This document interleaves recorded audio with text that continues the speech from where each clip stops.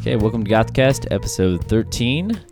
Yeah, today we're going to be talking about, yet again, The Cure. Yeah, so this is part 3 of our discussions on The Cure's albums. Yep. So this time we're going to tackle Wish, Wild Mood Swings, Bloodflowers, and The Cure, the 2004 album.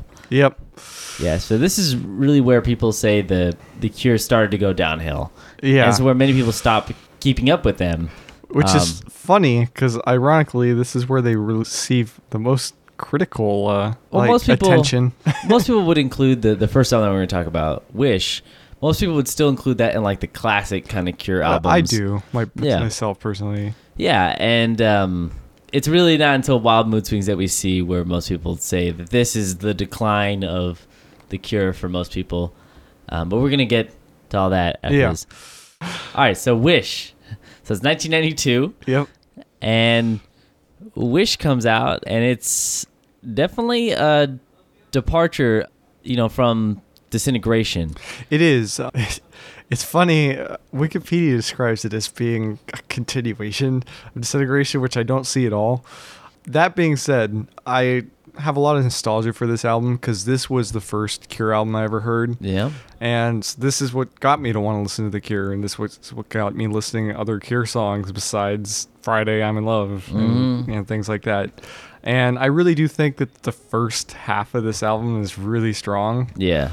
But I feel like it does take a little bit of a dip after Friday, I'm in Love. I actually disagree with that. I actually think this album has a lot of good songs spaced throughout it. I will say that, yeah, there are some cuts that I just am not the biggest fan of, but I still think this is a pretty strong album for what it was going for. No, I agree. For me, I feel like the first half is the strongest half of the album, and that doesn't mean that there aren't good songs on the second half of the album for me. Yeah. But for me, on the second half of the album, that's where I started noticing, like a song here or there where I'd be like, well, I don't know if I like that one as much, or if that should have made the cut for the album. Okay. Yeah. So for this one, the first thing you notice right off the bat is, at least after this initial song Open, is... Yeah, what an interesting opening title. Yeah, Open.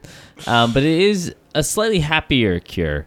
It is. What we got with Disintegration was, a very, like a combination of kind of albums like The Head on the Door and like the Gothic Trilogy. Yep. With this one, there's less of the Gothic influence that immediately here, and much more of kind of like an alternative rock influence where it's kind of back to that pop formula. It feels very much more straightforward post-punk kind of material. Yeah. I'm not really sure straightforward is the word, but definitely more pop-oriented post-punk. Well, the thing I would compare it to is actually the Kiss Me, Kiss Me, Kiss Me, in that it's kind of like that album, but it is kind of more like of a 90s album. Influence. Yeah, that's actually the album that this reminds me of the most from their career is Kiss Me, Kiss Me, Kiss Me. But yeah, it definitely has a much more 90s production value to it. And you can hear it in the arrangements. And Kiss Me, Kiss Me, Kiss Me has some darker moments on it than this album does. It does. I think that the point of this album was to kind of distance it a little bit from Disintegration, because Disintegration was this big, gigantic, mopey epic. Yep. And that's what a lot of people loved. And for Wish, it's still kind of like mopey and kind of like insensibility, like when you actually look at the lyrics and you kind of actually listen to what he's saying. But in terms of like sonically and dynamically, it's like a much more major keyed album. So it's a much happier sounding. Pretty much going to see the majority of these songs written in major keys. Yeah. So, I mean, even the singles off this. So it's like Hi, Friday I'm in Love, A Letter to Elise. Like those. Yeah. They're very happy sounding songs. They are slowed down a bit, so they kind of have that kind of Cure sound to them. But it's definitely not what we were hearing just an album ago. No, definitely not. It's definitely a new direction for them. But they do, again, still take some risks on this album. Oh, absolutely. It's definitely a weird song for them, but I kind of like Wendy Time, and it's definitely not a standard song for The Cure. No, it's not. In fact, like the closest thing it gets for most of these songs is kind of like the guitar sound. Yeah. That's going to be the most common thing that you're going to see here is relating it to their other music. But it's just hard to say. Even like Doing the Unstuck, it's okay, but like I wasn't a big fan of that song. Yeah, exactly. But like songs like Apart and Open and Trust, they still really have a line to what they've been doing before, even like the pianos and the keyboards and stuff. Definitely. This is still a pretty heavy keyboard album, and the guitars are still jangly. In fact, the bass it's a little less played in this one. Like I said, it's much more like alternative rock, so the guitars are pushed a lot more forward and the vocals. You're going to hear the bass push back, which is less common for goth-oriented stuff. Usually goth albums kind of have bass push forward. Yeah, you still have Boris Williams. Like, it's basically the same lineup from Disintegration. Basically the key players for it. So you still have Paul Thompson, Boris Williams, Simon Gallup, and Robert Smith. And that's like the most important people you can have for this. That's why it does have a similar sound to Disintegration. This is kind of the last album that we're going to see that. Exactly. So I guess we can talk about the most popular song on this album just to kind of get out of the way. And it's going to be Friday I'm in Love. Yep. So this is a smash hit for The Cure. Yeah. And secures this album as their most successful album to date. This is their best-selling album. Yeah. Period. Bar none. Yep. Yeah, it's crazy. This song is used in so many movies, in so many shows, in references. Like, people can just put, even people who aren't even in The Cure, they, if you're on social media and stuff, you see like the jokes of like the days of the week, and it shows like what's happening and like the lyrics of the song. So it just is like a part of pop culture. Like, it was so big. Oh, definitely. It's so hard to say, because a lot of people would say that this is where this is where The Cure sold out. This is where I couldn't listen to The Cure anymore because it's so different than their stuff. Honestly, I mean, we've been doing these episodes, well over an hour long episodes talking about each of these albums. And after listening to their previous albums, I don't see this as much of a jump. I don't either, really. And that's why I'm surprised that so many people will see this as a sellout album and that this receives so much bash from hardcore fans. I don't get it, if you listen to a lot of the songs like Kiss Me, Kiss Me, Kiss Me, they're extremely poppy. They are, Friday I'm in Love feels like it belongs on that album. It really does. Yeah. And so I think people have this huge disconnect because probably a lot of people came in and started listening to The Cure at around, Disintegration, because that was so big, and that still is the goth album of today. Like, most people in the gothic subculture listen to that album like first over any other album, or maybe like Head on the Door or something. But I guess pornography and stuff. Other than what seems way more obvious. But I guess in terms of like the most poppy ones, Disintegration will be the most accessible one for most people. And they probably listen to Wish thinking like, oh man, the next album, like, this is probably really good. Yep. And they say, oh, like, this is so much more poppy or anything. But probably not knowing that a few years ago they had done a ton of pop songs. Yeah, and Disintegration was almost more of a departure from their sound than this album is. Yeah, exactly. That's a good point. It just basically was moving more and more towards pop, and then Disintegration came out of nowhere. And it's basically the most accessible, poppiest songs about being really, really sad and depressed. And then Wish is basically the next album where it kind of reverted them back a little bit, but kept the kind of dynamics that Disintegration had. Yeah. So, I can see why people are pissed, and the videos don't do any help to this. So it's just, they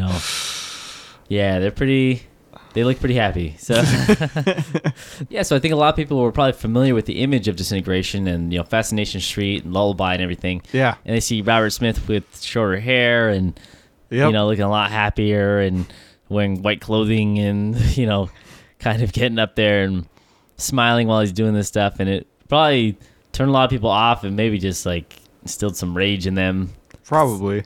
So see the angry 90s goths rising up against this album. Yeah, I could totally see that, because it was so successful too. Like, if anything is that successful, you're going to have a lot of people, especially fans who were in the band previously, who are going to just hate it. Yeah.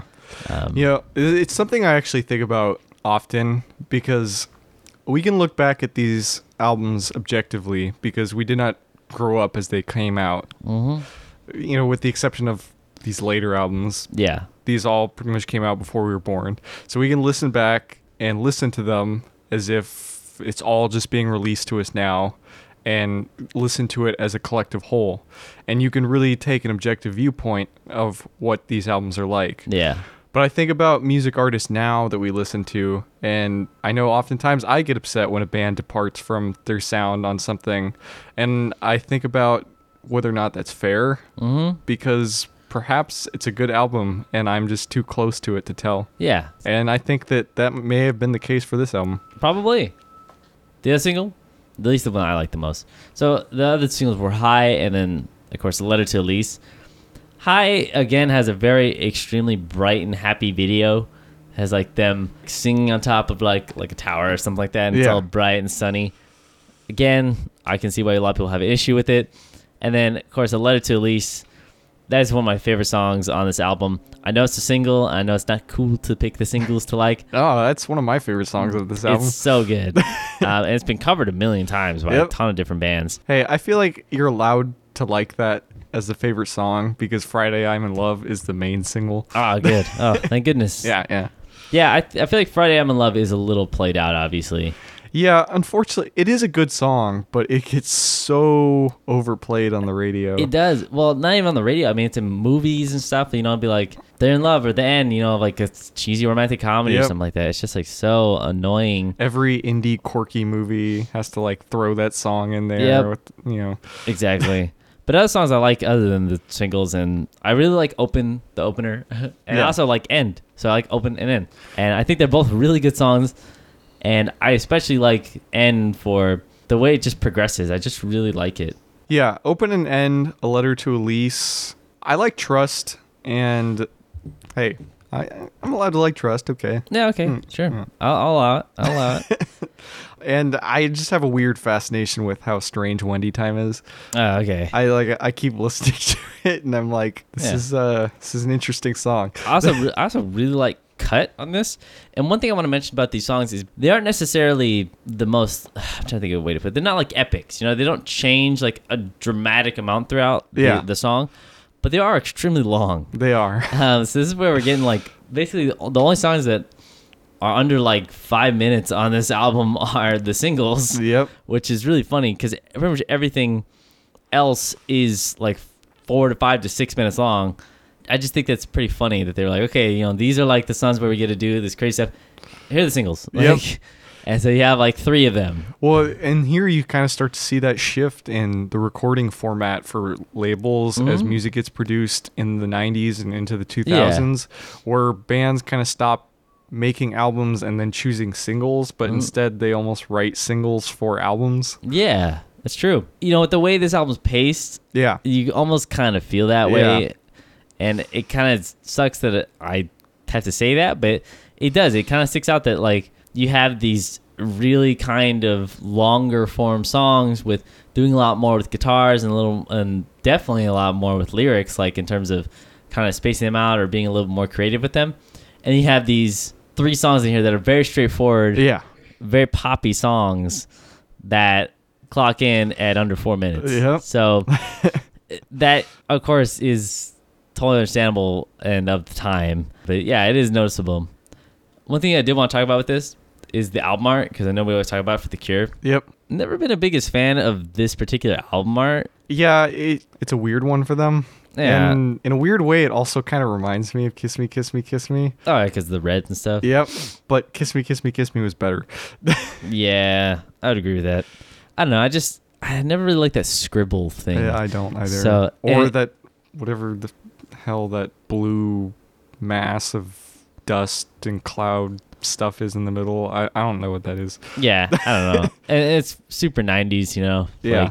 Like, but that's kind of what this was. You know, this was released, you know, a year before this. Nirvana had really broken out and all the alternative rock stuff was coming in. And this is like, it's funny because this, like, a lot of people tend to associate The Cure with the 80s. Yep. And think that was like their time, but 92 is like their biggest thing. I mean, if you look at even videos from them, they're playing arenas right around this time, and they were big. They were headlining. This is when they were the most successful. It may not have been when their best albums came out, but this was the peak of their commercial success. Exactly. I'll put it this way. If you would have asked me about Wish probably like 2-3 years ago, right? Yeah. I would have said, you know, that's one of the better Cure albums. You know, that's definitely like one of the highlights of, you know, the top Cure albums. Maybe like I probably would have said like maybe like the Gothic Trilogy, and I probably like for their later albums I probably would have said like Disintegration, Wish, and I don't know, maybe like Bloodflower or something. I don't know, something like out there, right? Yeah. After listening to all these really in depth having to do this podcast, I really have to say like I think this is actually one of the weaker albums. It is, but I don't think it's nearly as weak as some of the stuff we're gonna see to come. No, I know. I was just saying that, and for what's considered one of their best albums, and what is their most commercially successful album, it is surprising. Yeah, because I think while we had some problems with The Head on the Door, right? And that's a little bit spotty in some of its composition. Yeah, Wish is not another top. No, the top was a horrendous mistake. Yeah, you listen to our previous episode if you want to. I think it's part 1. There's one beautiful song on there. No, it's not part. It's part 2 actually. I think. Yeah, but Top has its bigger issues. I felt like every other album other than Top and like Three Imaginary Boys was actually a stronger album than this one. This one, it kind of takes a lot of elements of what they'd already done. Yeah. And just kind of repackages it a little bit. No, I'll agree with you on that. It's definitely not a bad album, but no, I it's not hate bad at all. saying this, but I kind of feel like it's a little bit of a lazy album for them. I can kind of agree with that. Yeah. Like I said, just because there is a lot of stuff that's already been done and is just kind of a combination of that stuff. It's not a bad album. It isn't in any way. No, and I actually have a lot of love for this album just because it's my first Cure album ever. I put it on too. Like, yep. If we're talking about this in terms of their whole catalog of albums, I do think it ended up being one of their kind of like mediocre album. It doesn't stand out as being a terrible album. It's just kind of one that I feel like gets pushed to the wayside by much better albums. Yeah. So I want to say this again with the idea that, if you love this album, and, I used to listen to the album like every day. Yeah, me too. But it is like, I just find myself nowadays listening to Kiss Me, Kiss Me, Kiss Me over it because it reminds me of that. But I feel like Kiss Me, Kiss Me, Kiss Me has much more energy. I agree. It's a lot stronger. You can just feel like the kind of passion they had in writing those songs, and they're a little bit more playful. Yep. Whereas this one, it does feel a little bit more like by the numbers for what they have been doing. I would agree with that. So, yeah, I get why it's successful. They had a formula. They really, really had refined it by this point. They did. And that's probably why it was so successful. And you know what? They deserve to make, a little money. Oh, yes, absolutely. I'm totally not against them earning the millions of dollars. In fact, I have nothing against them becoming big at this point. I don't think that takes away from the album at all. No, I don't think so at all. But I do think that the songwriting was kind of streamlined by this point. Yeah, I agree. So that's Wish. You probably have heard it, but in case you haven't, go listen to it. Yeah. Okay. Okay, so this will be a new segment for this episode. And this is one that I think is really important to a lot of people. Yeah, definitely. And this is a very timely topic.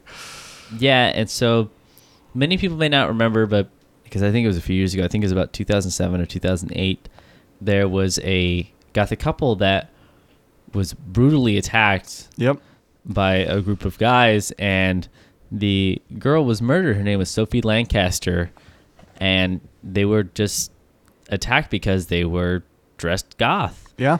And, it's brutal. Absolutely ridiculously violent crime that was put against them. And I know we don't usually have a lot of really somber things to talk about on here, but there's something that definitely needs to be addressed. No, definitely. Unfortunately, because the Gothic subculture is one that is not as exposed as other subcultures, and one that's more feared because of social stigmas and things like that, and perhaps some of the androgyny that's involved in goth that makes some people uncomfortable, and definitely, just the way people dress in general scares a lot of people who are not used to it. And so when people are scared of things and they're not used to them, unfortunately, they do things that are heinous and sad and demented, and people get hurt. And it's really just a sad story. Yeah. And so basically, I think it's in Manchester, they are classifying these kind of crimes. And it's verbal abuse all the way up to, obviously physical abuse. Yep. They're classifying it as a hate crime. So subculture hate crime. Yeah. So that's really where the importance of that specific case comes up, is that this is now a hate crime officially to discriminate against a subculture. Because really, when you look at racism or any kind of discrimination, what it boils down to is prejudice and people just being uninformed and acting ridiculous and Yeah. inhuman. And people who are part of subcultures get picked on all the time. And not just picked on, this is a perfect example of where they were killed. Yeah. Well, it was, And- I think the boyfriend survived, but yeah. Yeah, the Sophie boyfriend Lancaster- survived, but still. yeah. They even released those photos of them in the hospital, and it was hard to even accept that was reality. And that should just never happen. And unfortunately, like, there's going to be a lot of kids who go through high school who want to dress, goth or, maybe some other subculture that's, dark and involves something that's kind of strange outside of the norm, and they're going to get beat up in school. Yeah. And we're officially making this a hate crime. So That's good. it's a good thing. It's a good step forward. I hope it definitely gets more accepted, as far as the United States goes. Yeah, and, I hope it transfers over here. yeah. And so actually her mom, so Sylvie Lancaster, I think she has a great quote.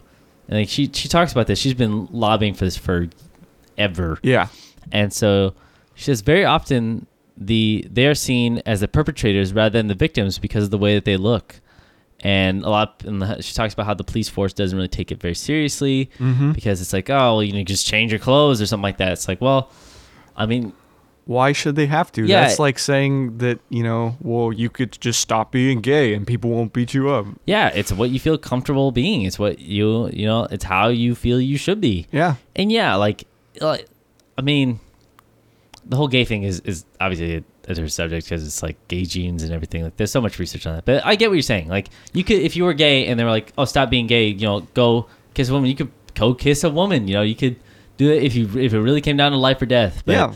But you shouldn't have to feel that fear. No one should have to feel that fear, regardless of any circumstance. Like, Yeah, and I think that this is a perfect example of kind of making steps towards saying, like, well, hate doesn't come in, skin colors. It doesn't come, I mean, obviously it does, but, it doesn't just come in these very defined packages, Yep. A lot of people, obviously, race is a huge issue, especially in America. Yeah.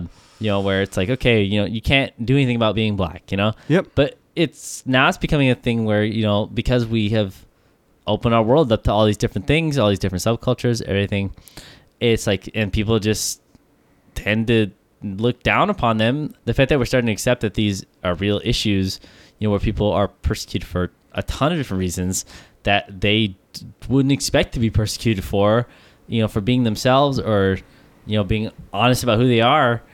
And just because some a-hole can't accept that and is probably in, deep down wishes he could be like that, or wishes that he could be honest with himself, I feel like he's probably been repressed for some reason, lashes out at them. I think that this is a really, really great thing. Yeah, I think it's a huge step forward in social liberty, and I would really like to see this law come to the United States. Unfortunately, I don't know that it will. It's, I would say we tend to have a similar thing in terms of like bullying. We do, as but far as adults, we don't really have a lot of these kind of things. Not for adults. Yeah, I mean, bullying it's basically, I forget who said it, but there was basically one of the newscasters who's talking about how we pass laws in America, and it's always like, always protect the kids, always, because they're our future. And then as soon as they become adults, it's like, well, who cares? Yep. Like, it's like, oh, well, why didn't you do this? Yeah. Yeah, like, you're not conforming to our society. like, we shouldn't support you. We shouldn't help you. Like, it's all the stuff about that. And like, yeah, I think children's, like, that's absolutely like the great thing we should definitely lobby for is more benefits and helping kids learn more and educate and everything. But yeah, it is one of those things where in America we just get to adulthood and it's like, well, that's it. They don't even think about laws like that. So I would love to see something like that. Just something that could recognize that there are alternative subcultures out there. Not everyone has the crew cut and polo shirts on all the time. And if I want to live somewhere other than LA, like, I want to not feel like I'm going to be stabbed. Yep. So by some crazy guy who's, has some idea. So it made me really happy, to see this. And that was such a tragic story. I remember when that happened. And it was so brutal, like the brutality of that and just the pure hatred of that crime. I'm really glad that they are still realize that is a very serious thing. that is not acceptable. Yeah, I completely agree. And, I hope that more laws like this are put in place in the future to further protect subcultures. Yeah. Honestly, I just hope that, that too, obviously, but I just hope that it's taken seriously. No, that I think so. Yeah, that's a huge concern is that there's probably going to be a lot of people who are like, oh, why are we wasting our tax dollars on this? Exactly. But people are going to be like, oh, like you said, they could just change their clothes. They could just dress differently.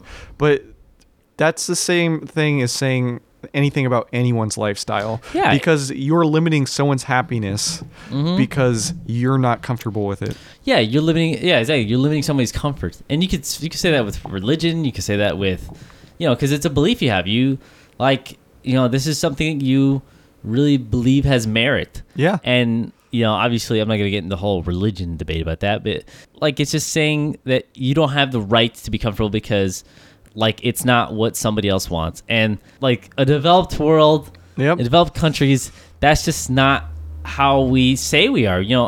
I'm sure that a lot of the kind of bullying and hate crimes that happen against these people, and a lot of adults, or especially young people in their 20s who are regularly go out and dress and are probably very active in a subculture, are discriminated against. And I feel like it's just very downplayed because it's just not taken very seriously. Yeah, well, and I think it stops a lot of people from exploring these subcultures because, someone might be interested in it, but they know they're going to be shunned because of it. Yeah, well, how many parents probably tried to stop their kids from dressing goth after the Sophie Lancaster murder? Yep. I mean, how many people... How many parents have successfully kept their kids from dressing goth? Yeah, I guess that's true.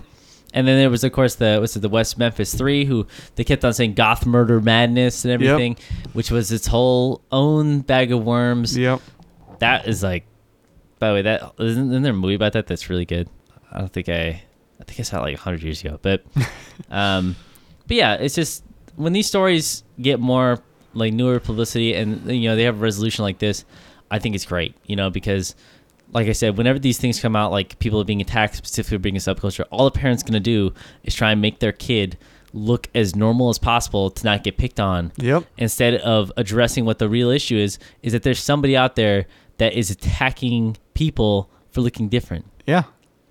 Which at its root core is prejudice the same as all others. Exactly. So that was our main news story of the week, and it was really important to me to mention that. Yeah. We just felt that was a really important thing to bring up. And end on a slightly lighter note. Yeah. I saw Victor Frankenstein this week. Yeah, how was that? We were talking about that earlier. Yeah. So we mentioned this movie before. And I will say the trailer is very misleading for this movie. Yeah? Not a lot of one-liners in this movie. Oh, man. In fact, it's a very, very serious drama. Wow, really? Mm-hmm. I didn't expect that. I didn't either. I went into it kind of expecting a Sherlock Holmesian kind of movie. It definitely did not fit that. Weird. Yeah. They almost cut the trailer to pull every single one-liner together just to make it look that way. What? That's so dumb. I completely agree. And I think it was to the movie's disadvantage because I will say this. I didn't think this was a particularly great movie. Uh-huh. There was a lot of problems with it.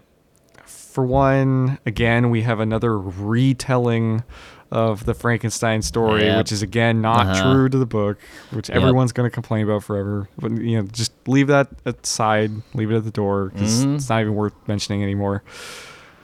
But at least Daniel Radcliffe's part in this movie, as he plays Igor, he's a very compelling character, and you really feel a lot of sympathy for him. Yeah. And I've watched, Daniel Radcliffe performances since, his role in Harry Potter has ended. Yeah. And I'm often overwhelmed by his Harry Potter persona. And I really forgot that he was Harry Potter when I was watching this movie.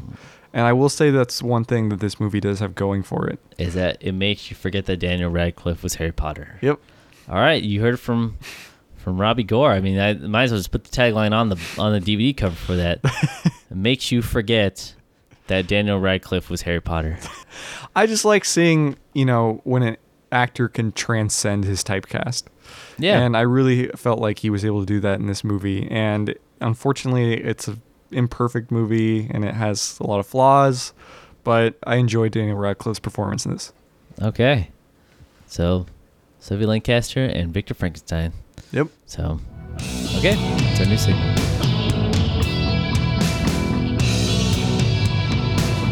All right, we're going to be talking about Wild Mood Swings now. What an appropriately named album for this type of music. Yeah. So this is the album that marks the departure of many beloved members of this band. Yeah. So we have Simon Gallup and Robert Smith are still in here. They're pretty much the only like secured part of this band for this album. And then we have Jason Cooper on drums and Roger O'Donnell's on keyboards now. Yep. And we also lost Paul Thompson. Yeah. So a lot of people will credit one of the things that lacks energy in their sound now is actually the switch to having Jason Cooper on drums. And I kind of agree. Yeah, where it just wasn't as tight of a drum sound. Yeah, Boris Williams is just so good. Yeah, I really agree with that. And, I've talked him up a lot. And whenever we discuss their older albums, I think he was awesome on drums. I think he was a perfect fit for their sound. I do think Jason Cooper, he just doesn't do it for me on this. I don't think that he's a bad drummer, but I feel like he's kind of a weird fit for The Cure. Yeah, I totally agree. And, of course, with Paul Thompson being gone, we definitely have a lack of guitar as, like, the main focus of the songs. And what you have is, you still have guitar solos, actually. And so when we talk about some of the songs, we'll talk about the... Well, they have, Perry Bamonte, who actually came on the last album, who plays some guitars on this album, but he also spends a lot of time playing a lot of six-string bass and keyboards. Mm-hmm. And so this album, I really am conflicted on it because there's definitely some good material on here. That's exactly how I feel about this album. It pulled me in so many directions. Like, there's points where I really wanted to like it, and there's points where I was like, I don't know if I want to keep listening to this. Yeah, This was okay. If you want to put a marker on where The Cure basically ended their streak of being like untouchable, this was definitely it. Oh yeah. A lot of people didn't think that The Cure could release, an album that wouldn't be at least successful as like a cult hit or wouldn't be, loved by the fans. Because even though Wish came out and it did have its lashback because it was so popular, it was still extremely loved by most fans. Yeah, and well, I mean, as much as this does mark their decline, it still sat number 12 on the U.S. charts. Yeah. But it definitely was, most people were confused by this one. And I would agree, yeah. I think it's definitely understandable. I'll just start talking about the songs because it's actually kind of hard to actually describe this album unless you're describing the sound of it, which is vastly different from song to song. Yeah, it goes all over the place. You have basically like ska and reggae influences, you have classical influences, you have jazz and orchestral things, and a whole bunch of different sounds on this album, and it literally goes from song to song. So it kind of fakes you out in the beginning. So Want kind of sounds like it could be a classic Cure song, right? And that was my when that song came on, I was like, I don't know why people are talking so terribly about this album. Yeah, right. Because it just sounds like a classic Cure song. I mean, it definitely has that sound. But then the next one, Club America. Oh my God. Has like this screeching guitar solo, and it's just Robert Smith is attempting like baritone vocals, which do not suit him. Yeah, exactly. It's just really weird. And it does have like the sitar thing that they were doing for like tons of songs, but it's all this stuff combined into one, and it just doesn't work. Well, it is followed by "This Is a Lie." Maybe that's a little hidden agenda. I see what they did there. It's just so weird. I don't even know how to describe how strange this stuff is, but when we get to the 13th, which is probably my favorite song. It's like the weirdest song. I know it is. That's why I like it. It has totally like a Hawaiian band sort of sound. Really? I almost see it as more like a mariachi kind of. Really? You see it as mariachi? I think of it more as like a calypso kind of influence thing. And I literally picture when I hear the song, you know how whenever it shows in movies, all the people in Hawaii like sitting at like the tiki restaurant? Yep. I literally picture like all of The Cure in like Hawaiian shirts up there playing that song on stage. And Robert Smith going, yeah. That's literally what I picture. And then, like Margaret and Bob at the table going, "Oh, honey, I like them. You should buy that CD." I kind of like to see that happen. I would love to see that. Oh man, I would love that. Where it's like somebody's just at Hawaii and this. That should be the music video for this. Oh man, well they pretty much. It's funny you should say that because actually the single off this one, Mint Car, Yeah. it actually has a video where he's dressed kind of like Las Vegas-y. Yeah. And he's like, by the way, the Mint Car, the single off this one, which was supposed to be like, the takeaway, it's basically like Friday I'm in Love, but more electric and more overtly happy. Literally the first line is, "The sun is up. I'm so happy I could scream. Yep. There's nowhere else in the world I'd rather be." And in the video, he is basically like throwing his arms out. He's like, "There's nowhere else in the world I'd rather be." It's just this really, really crazy gestures showing like basically as a statement say like, we're not the same Cure we were. We're evolving into all this stuff. And it just doesn't work. A lot of people were just so confused. Yeah, it's funny because that's supposed to be like the more Cure song on the album. Yet I almost find their Stranger songs to be more interesting on this album, like the 13th, or personally, I have a strange attraction to the song Strange Attraction.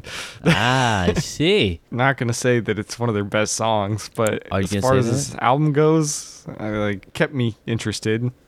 Well, okay, I will actually say that about this album is, although it's kind of like a train wreck in its structure and stuff, like every single song is totally different. And it definitely doesn't seem to have any kind of direction. Oh, no. Other than that, hey, let's try a they whole- let you know. Wild Mood Swings, this is a lie. Yeah, exactly. Like those kind of songs, you want to listen to see like what the heck are they come up with next? Yeah, that's kind of what kept me going with this. That's just one of the problems I had too, especially with This Is a Lie. Like that song could be really good, but it's so could be. repetitive. Like it's so repetitive. It's 4.5 minutes long. Yeah, I couldn't stand Yeah, This Is a Lie. and so it's just like that's one of the big issues with this is that even the stuff that's really good, it just goes on and it isn't developed enough. They just were trying to develop more of this stuff, like the other single, Gone, right? Yep.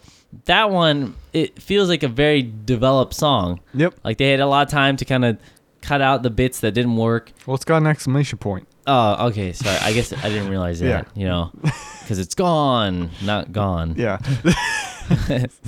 But yeah, you have a lot of stuff that a lot of the fat could be cut, and the song times are slimmed down a lot on this album. Yeah. Instead of it being like 5 to 6 minutes on most of the stuff, it's about 4 to maybe 5, which still is pretty long for most songs. But you don't have a ton of that multi-part kind of stuff. What you hear in the beginning is probably what you're going to hear through most of the song. Yeah.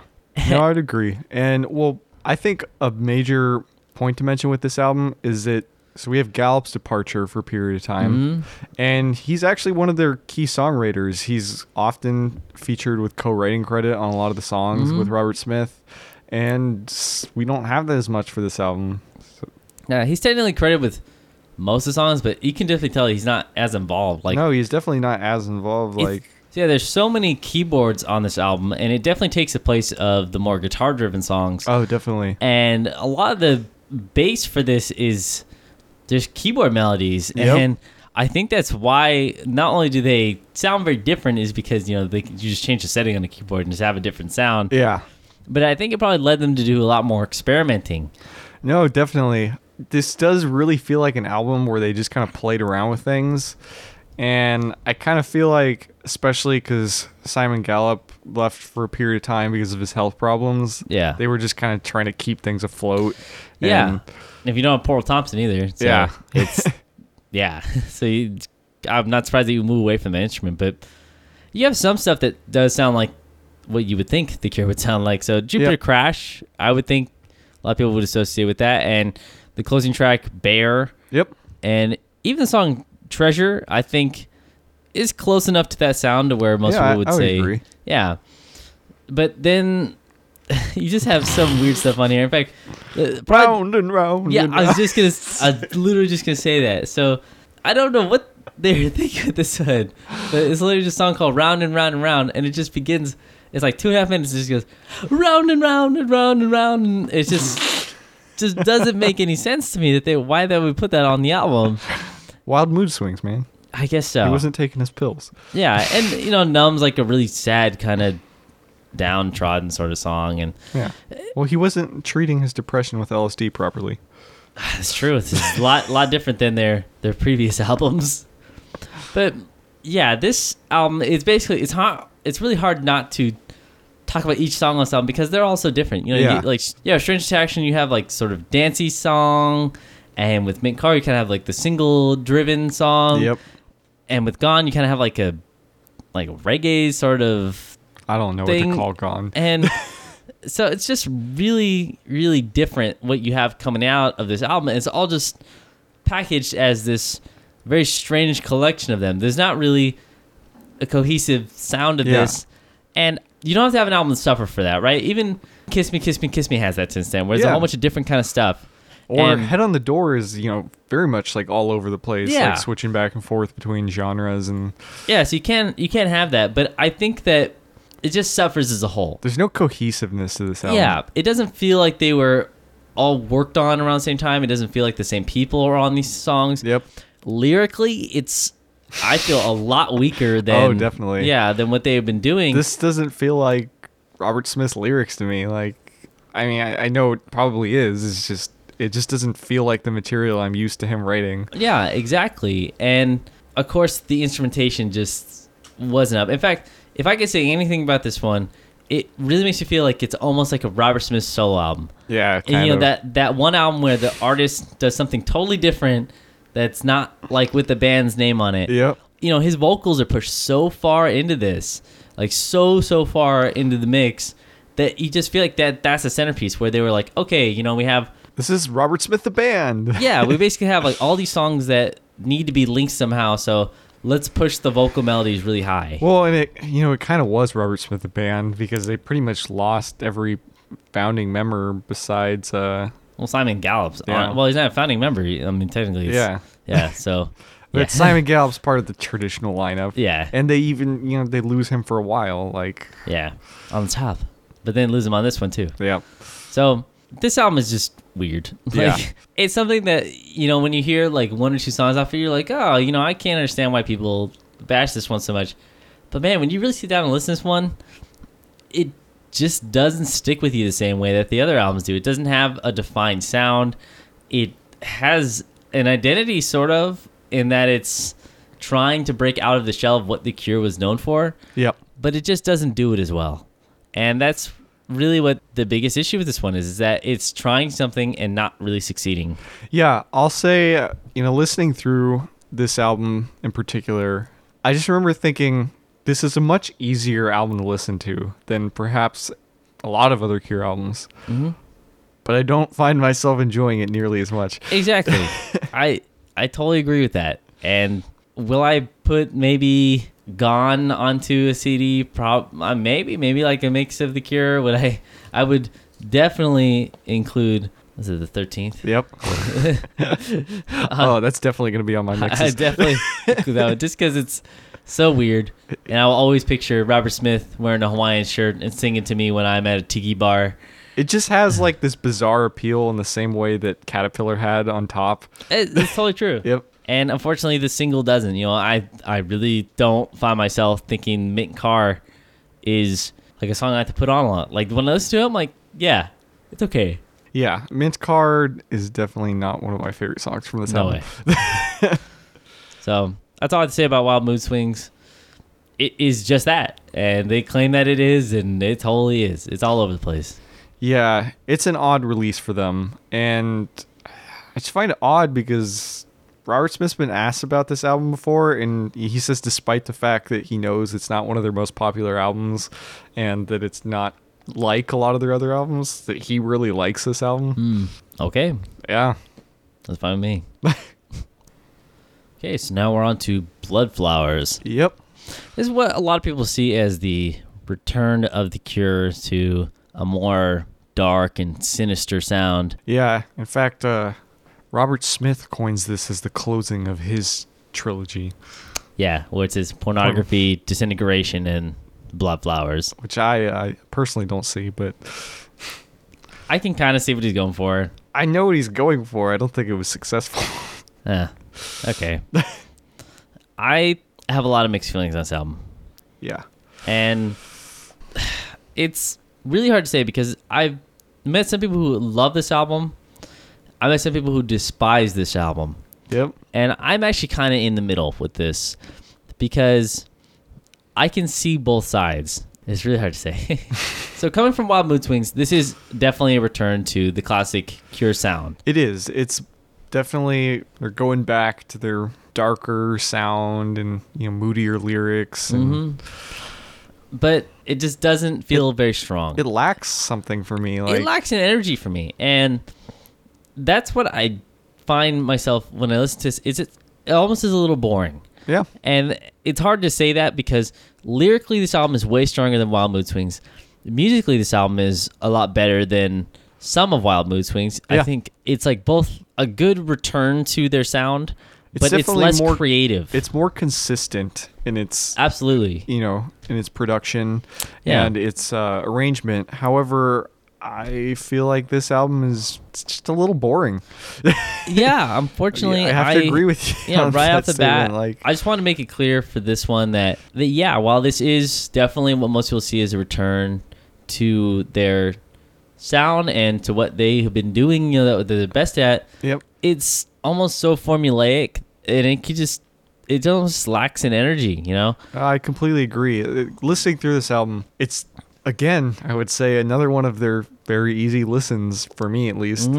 But it was such an easy listen that I found myself kind of spacing out and being like, oh, what track am I on again? Yeah, exactly. And that'll get to another problem that I'm going to talk about in a second. But let's talk about some of the songs that we really like or anything that we have comments on. So I want to say right off the bat, the title track on this, Out of This World, is my favorite song on the album.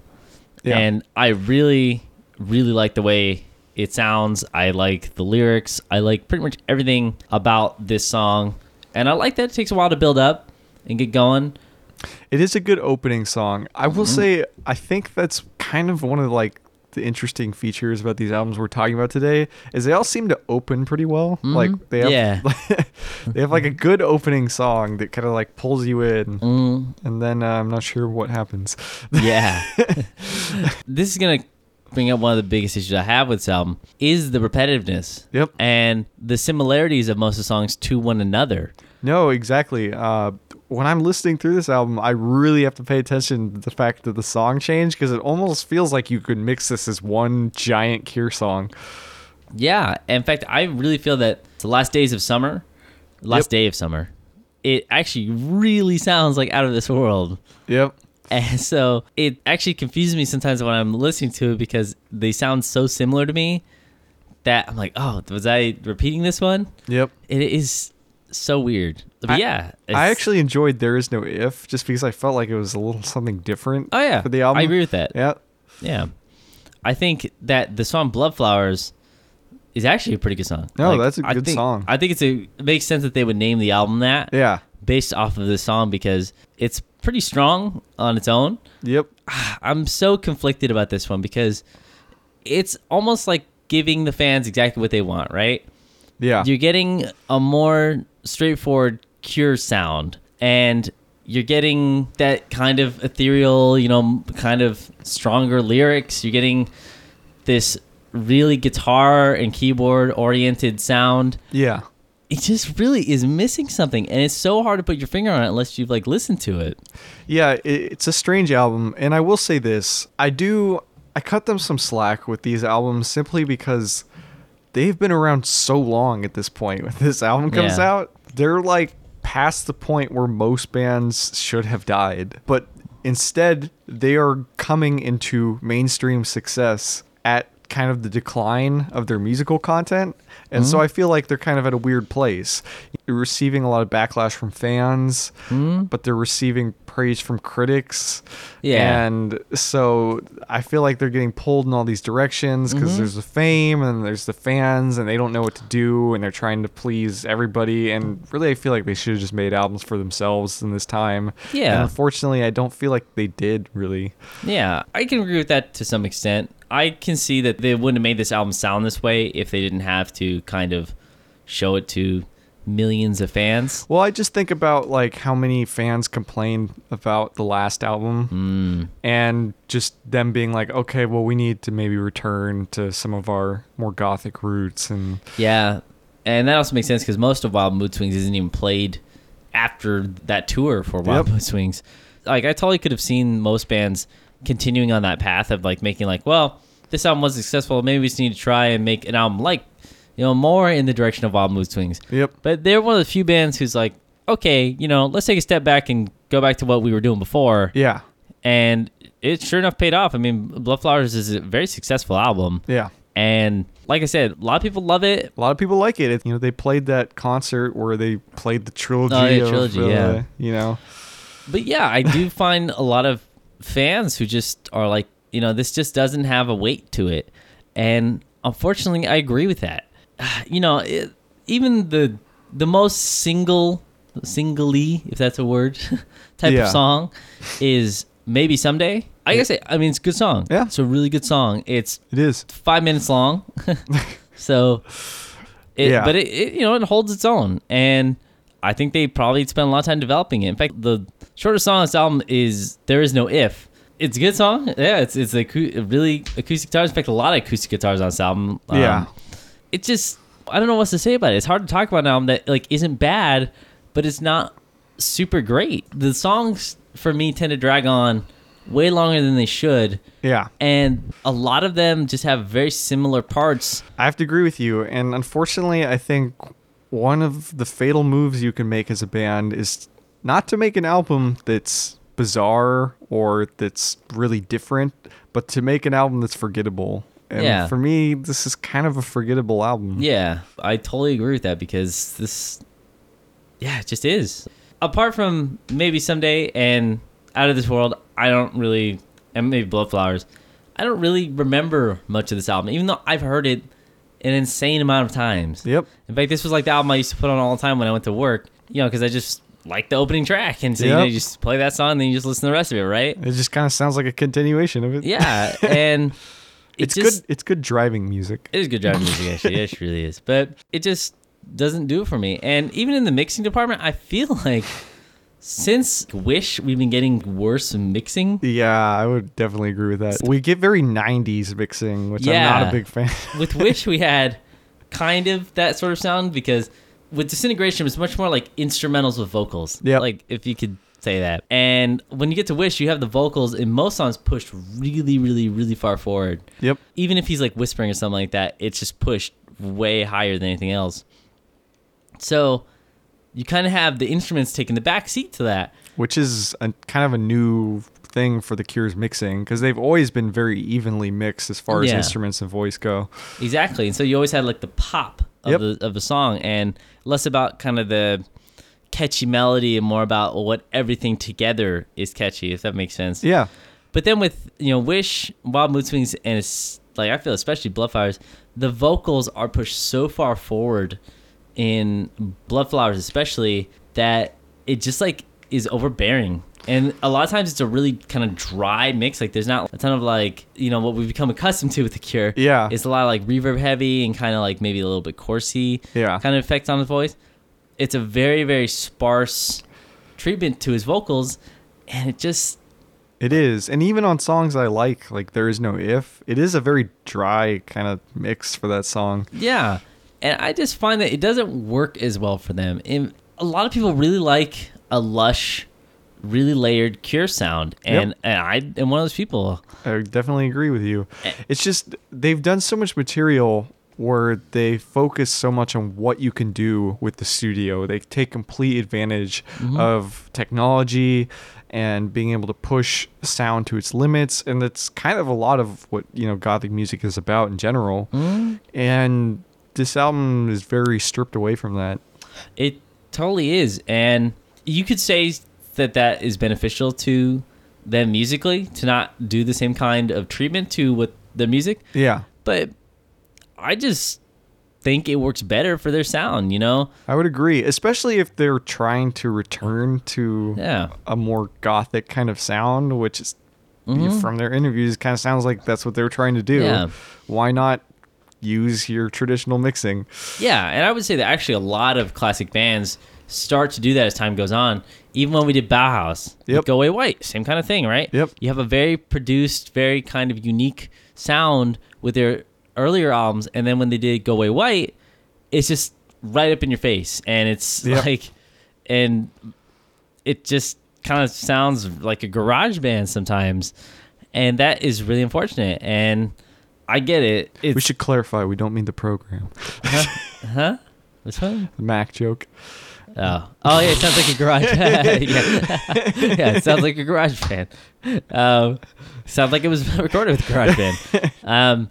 But yeah, I just don't like that sound for them, unfortunately. So I think maybe if they produced this album differently, I might have been a little bit easier on it. Yeah. But as it is, there's just a lot of issues here, and I was a big fan of this album for a while. And I just am not, like, it just doesn't keep my interest as much as anything else does. I don't find myself falling in love with this album multiple times like I do with a lot of the other stuff. Yeah. For me personally, this was never an album that I really fell in love with ever. Mm-hmm. It was always just kind of an album that I was like, okay, they put this out. I was like, and it's Cure-ish. Yeah. But do I really want to listen to this when there's so much other material? Nope. Yeah. By the way, the album cover for this one is really bad. Yeah. It just looks like a really bad Photoshop picture of Robert Smith. Yeah, and the art for Wild Mood Swings is kind of bad too. You know, I like it better than... I like it better than this. I'll say that. Yeah, there you go. All right, there you go. That's my point. So... But we have some interesting album art choices from Wish Forward. Yeah, exactly. Kind of differentiating itself. Yep. They've always had kind of strange album art, but this is where it starts to get to be like, okay. Right? So yeah, that's Bloodflowers. Give it a listen. See, I'd like to hear somebody else's opinion on this, because I know that there are people out there who just love this album. So I'd like to hear why. Yeah, exactly.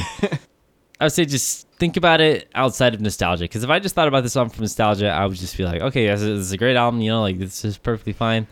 And at the time, you know, this is definitely what they probably should have been doing, is going back to their original sound. Yeah. If they weren't working with the other kind of genres that they were toying around with, I just think that they could have done it better. So yep, that's all I'd say on Bloodflowers. Okay, so now we're on to The Cure. Yeah, so not the band, the album. The album The Cure, by The Cure, released in 2004. By The Cure. By The Cure. So for The Cure. The reason this album is called The Cure, in fact, there's supposed to be a reason for it, because they were asked, why would you do a self-titled album at the end of your career? Not the end of your career, but, you know, well, their 12th studio album. There's only one album that really comes after this. Yeah, I guess it's true. Yeah, 413 Dream, but yeah. So far we haven't gotten a new one. Yeah. Other than the one after this, but this was called The Cure because Robert Smith felt that it really described them and was like the quintessential Cure album. He has a lot of interesting opinions, doesn't he? Yeah. So one of the most important things to talk about with this album, and everyone has addressed it in the sound of this album, is the producer. Yeah. So Ross Robinson. And this is a producer who's very famous for producing the nu metal sound. So, yeah, bands like Korn, Vanilla Ice, when he was nu metal, I guess, Limp Bizkit, Slipknot, yep, Glassjaw, the Blood Brothers, Repeater, Sepultura. Yeah, Sepultura. Sorry, but tomato. A lot of people credit this album for kind of putting them into a new sound, like a new way of producing their albums. And a lot of people credit Ross Robinson for this, but apparently it was a nightmare working with him. You know, I've read a lot of interviews about this album when it was coming out, and yeah, Ross Robinson apparently would basically throw candles at them whenever they weren't like producing a sound they like, because they were like, he was saying like, oh, you know, you guys I like Ross Robinson. He's telling like, you guys are all washed up, you know, I used to love you guys, and like, you guys can't play anymore. So he would literally throw candles, and he said he would throw candles at their vintage gear, and like it would splash everywhere. And of course there'd be candles in the studio. I know, right? It's a gothic band. Yeah. And he said, he's like, yeah, I probably threw like 100 candles at them. And of course there'd be 100 candles. I know. And well, this is also the first record that they release on Geffen. Oh yeah. Yeah. Is it? Wow, I didn't know that. Yeah, and apparently there was some sort of record deal that they had with Ross Robinson, but I don't think that they actually ended up following up with that. Yeah, if you look at the label listing, it says I Am, and this is Geffen. I could have sworn there was some contract where they were supposed to do more albums with him, but then I think for some reason they ended up not doing it. it was supposed to be released with the I Am label. As a 3-album deal.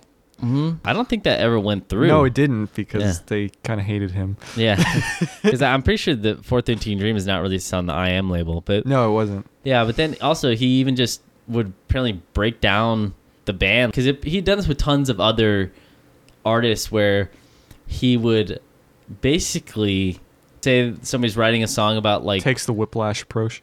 Yeah, basically, yeah. He would bring up like if there was issues. Apparently, when he's working with Korn or some band, he would say a song about like his father, and his father's like really abusive. He would basically want him to like relive it and basically break down crying and then sing the song.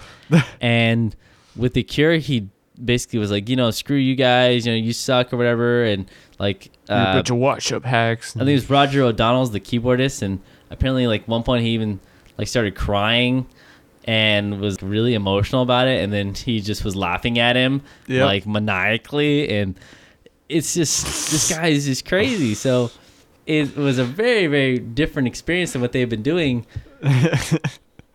And that kind of stuff is crazy, and just what they came out of it with, I don't know if it was necessarily worth it. I don't think so. There are some benefits to this, though. There are definitely some benefits to this album that I think it does better than Bloodflowers. And I know it's crazy to say because I know a lot of people just... No, I would completely agree with you on that, actually. Oh, you do? I'm surprised. I'm really surprised by that one. Oh, I think in a weird way, this is kind of...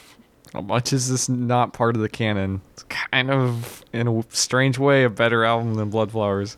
I think in some ways it is. And I'm going to talk about why.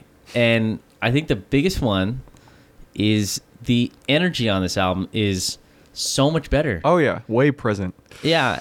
Whereas Bloodflowers felt almost like phoned in some parts. Mm-hmm. Where it's like, okay, well, this is what this is supposed to sound like, you know, because we're The Cure.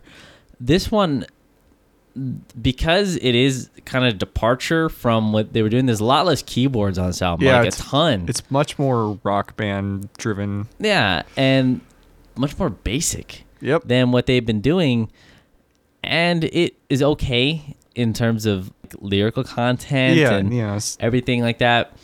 But I just really feel like this album is a lot more fun to listen to because they just feel like they're there. I would agree. And as horrible as Ross Robinson must have been to work with, I'm sure he probably made them there, if you know what I mean. Yeah. And I think that it's a big benefit on this album is just that they seem more excited about it. Yeah. And it does definitely call back to when they were making their earlier albums where they were more curious about their music and maybe it wasn't so formulaic and they didn't know exactly what was going to work. Yeah, I definitely feel like this was an album that was much more made for them than it was for an audience or for a label or for... Well, that's probably why they stuck around. Yeah. I mean, honestly. So... As far as songs from this album, I actually really like the opening track. I know that that's probably a lot of people... That seems to be like the universal like strand between these albums. They all have like great openings. Yeah. This one, I could see a lot of people hating this one. It's just because it's really repetitive and just... I could see a lot of people hating this album. Oh, yeah. I guess that too. But yeah, I have to agree with you. I like the opening song and I kind of enjoy listening to this album. Yeah. Just because it's... I don't know. It feels like they're alive. Yeah. And also, of course, The End of the World is a great song. And actually, the video is awesome. Yep. And Alt End is totally cool, too. Alt End is definitely a good song. What a weird title, right? Right? I don't get it. They couldn't have just written alternate ending. Nope. I think that it's funny. The longer form stuff on this album, I don't think works as well. Just because... definitely not. Well, because it's a much more direct approach to making music. Yeah. I don't feel like you can write like long songs with that straightforward of a, kind of guitar driven. Yeah. It's really hard to say because this album definitely had a supremely different approach. And you could tell the vocals, like the vocal melodies and vocal lines are much more basic. In fact, oftentimes they just mimic the instrumentation. Yep. Like if the guitar goes da da da da da, his vocals will go if you want to. Yep. So it's definitely a different approach than what they were doing before, and I think it does kind of work and not work in some ways. No, I will say I like this album personally a little more than Blood Flowers just because it kept my interest more. Yeah. And there are some things on this album that work and some things that I appreciate about this album. But I will say this is definitely not their strongest album. And one thing that I wanted to point out is that I really don't like the mixing on this album. I hate the mixing on this album. In fact, the only song that I really like the mixing on is, I think, the opening track. I think it's just because I like the song. But other than that, everything is so... Sounds like it was mixed by Ross Robinson. Yeah, exactly. Everything's seems like it's been compressed and... Everything's very compressed. Everything, the vocals and everything's very ornately spaced so that it I don't know. Every instrument weirdly feels like it sits apart from each other instead of blending, which I don't know. I don't understand why they did it the way they did. And of course, because he probably thought the Cure's like a pop band, the vocals are insanely loud in the mix. Yep. I hate how... if there's any album where that the vocals are pushed forward, it's this one. They're so far pushed forward. Yeah, and it does, I think, actually affect how listenable this album is. Yep. There's definitely some good stuff on this record, but... Yeah, again, and this is almost kind of like the inverse of what I was saying before. This is a almost less listenable album than the last few have been, but perhaps a more interesting one. That is very confusing, but okay. I think I get it, but yeah, I just... I don't know. It's just so hard because later in their career, these albums they're so conflicting to me because I just find that there's a lot of really good material hidden in these releases, but... Yeah, I know. I almost kind of wish that they'd taken maybe a 5-year hiatus and taken these songs and sorted through the best of them and arranged them for a proper record. And yeah, I would agree with that actually, if it kind of be their big... huge return or something. But I mean, you gotta even think about it. There's 4 or 5 years between these albums, and it's understandable that it would take them so long to even produce something, and they wouldn't want to produce the same thing. This album, it's begging for something. And that Blood Flowers was begging for energy, for a burst of enthusiasm.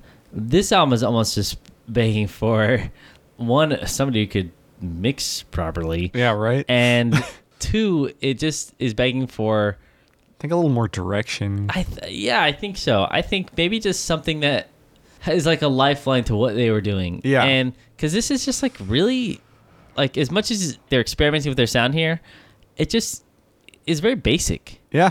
And not in the way that, say, 3 Imaginary Boards was basic. It's just that, again, the songs kind of sound similar. Just like Blood Flowers, they kind of blend together a little bit more. I don't think it's as severe as that album. It's not. Because I think there are definitely distinct songs in here. It just doesn't speak to me being this is a totally great return to form. Yeah, I completely agree with you. And I feel like we should probably mention the album art for this. The album art, which is literally children's scribbles. Yeah, it's Robert Smith's niece and nephews who didn't know that their drawings were going to be used for this. Yeah, I know. That's a really bad album art. It's horrendous. It looks like his niece drew a picture of him hanging out with her or something, and then gave it to him. Yeah, and he's like, "Oh, I'm going to use this as the album art." And he's joking, but then I was oh, how did it end up on there? But I've actually seen it was either this or Blood Flowers show up on worst album art by bands because there's always really bad album art by some band you never heard of, but it is things based on famous bands. Yep. And there was this and Black Sabbath's was Born Again or something. It's a really, really bad album art. Yeah. It's the one with the little devil baby. And so I was just remember that I was reading through it, oh, it's gonna be funny, bands I know. I was oh my gosh, The Cure's in here because it's literally scribbles. Yep. This is probably one of their worst album covers ever, if not the. I don't know, man. Blood Flowers I think is really bad, but this is but this is just bizarre and not in the good way. Yeah. Yeah. I I agree. So all these albums have been very hard to talk about. They have. Wish was probably the easiest because it still is like a classic album. No, it still is, and I still love to listen to Wish. Yeah, and that definitely, I can see why a lot of people mark that as like the end of like the last album that was like the classic Cure albums. Like if you do from like, I mean, you can include Three Imaginary Boys if you want, but like 17 Seconds to like Wish, right? That's what most people. It's kind of what I consider. And so, yeah, it just seems like a lot of the albums, and even when we talk about 413 Dream, I just feel like it's kind of experimenting with stuff and trying to do something different, but not really capturing that energy or excitement for music that some of the earlier albums had.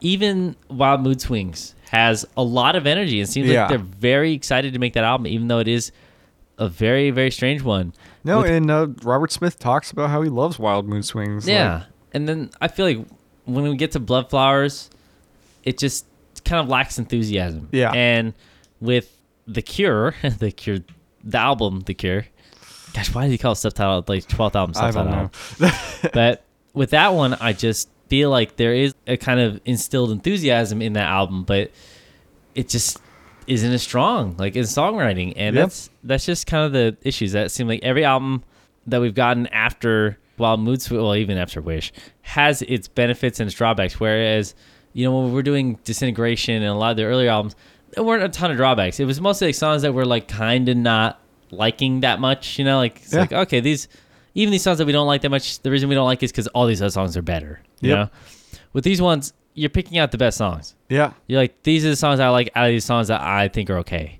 Pretty much.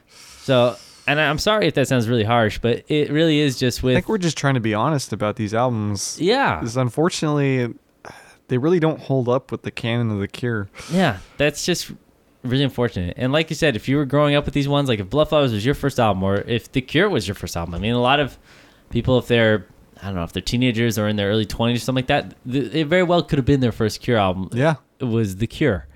And that's not to detract from your love of this album, but yeah, we're trying to look this objectively in terms of their whole career and what they've accomplished. And these ones just don't seem to hold up as well. And that's really unfortunate. It really is. So that's The Cure Part 3. Yeah, I think this has been the hardest Cure review to do. Absolutely. Yeah. Absolutely. Because I have so much love for this band.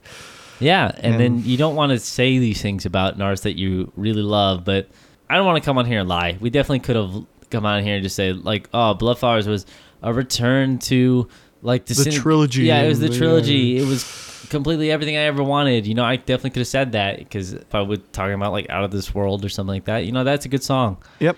And there's some good material on here, but it just doesn't hold up to me as much as any of their other albums before it. And I completely agree. So besides the top, and Three Imaginary Boys. Yeah, the top is just an anomaly of itself. Yeah, that's a weird Three one. Imaginary Boys, like, it's weird, but it makes sense in the context of their lineage. So, but yeah, so I'm glad that we didn't lie about it. I'm to appease people, but I still am very sorry, Robert Smith. We still love you very much. We do, and I'm sorry to any of you who like these albums or grew up with these albums and these are your favorite albums, but we're just trying to be objective here. Yeah. So this has been Gothcast episode 13. Yep. And just, again, always got to plug the social media.